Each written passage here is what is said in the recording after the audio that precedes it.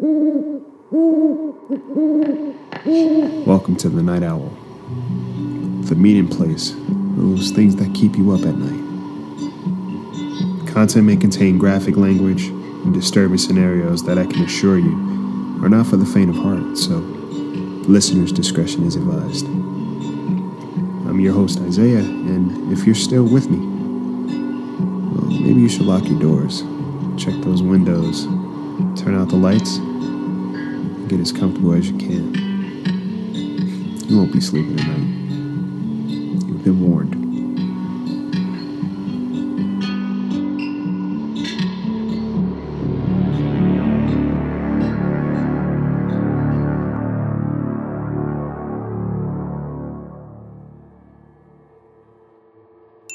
Welcome to the Night Owl.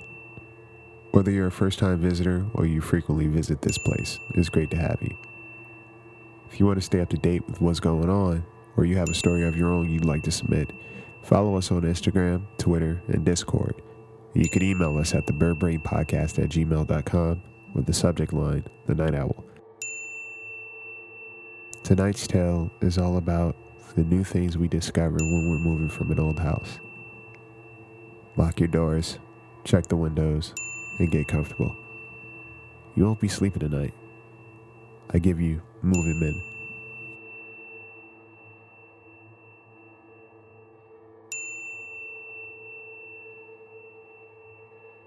The family next door and I became pretty close over the years. When they were away, I'd house sit, take care of the dogs, which, by the way, I love like my own, and I just kept an eye on things. They welcomed me like family, so it wasn't much of a thought for me. The house, it was a decent size and peaceful, which was what I enjoyed the most. My house could get a little crazy at times, so to me, this was a little getaway. One of the things that never got old was their faulty alarm system. After a while, it just became something for show because it just kept going off, no matter what. If not, then it was the motion lights that would act up when I was in the house alone.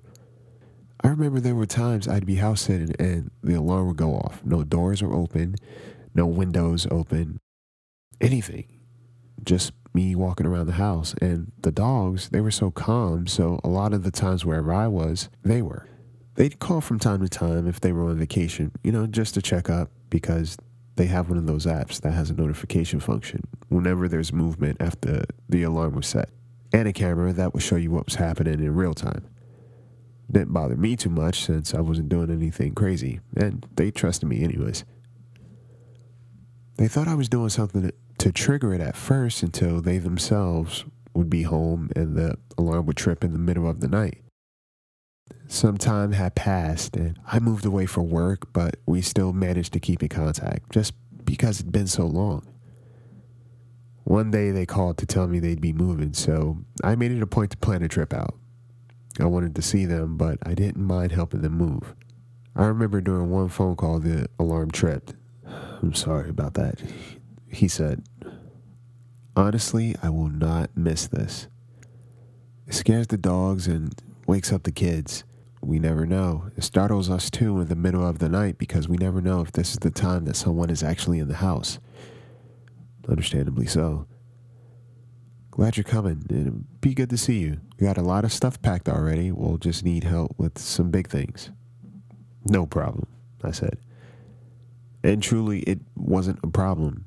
Even though my family moved a little away and I moved to another state altogether, we still made it a point to keep in touch. Well, today was moving day. I arrived to the house and they were already in motion, moving what they could to the truck in a frazzled assembly line. They had movers, but were more than excited to see me. I realized how long it'd been since seeing them. The kids were a little older. Even the dogs were showing some age, but never did they forget me. We caught up on lost time as we were moving things out. The kids, they seemed to have the most stuff, and keeping a handle on it became a task in itself. At one point, there was a loud thud.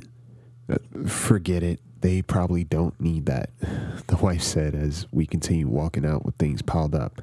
Hours passed and the house was empty. It was bittersweet, and I can tell they were sad to leave as well. "That's everything?" "Think so." They were beat.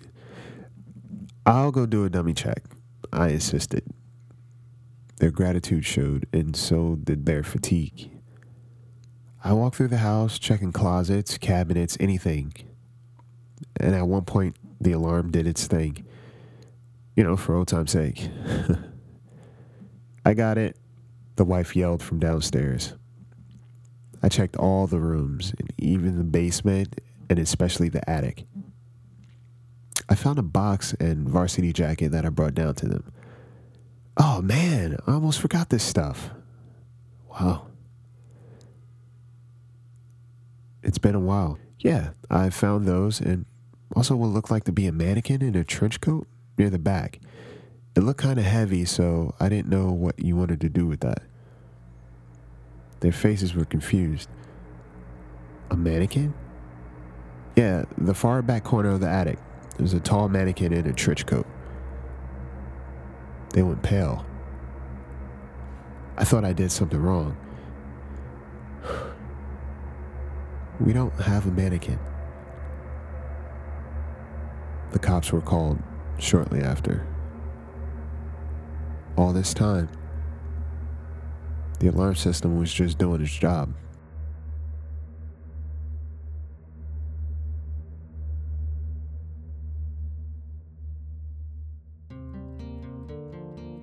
So there you have it.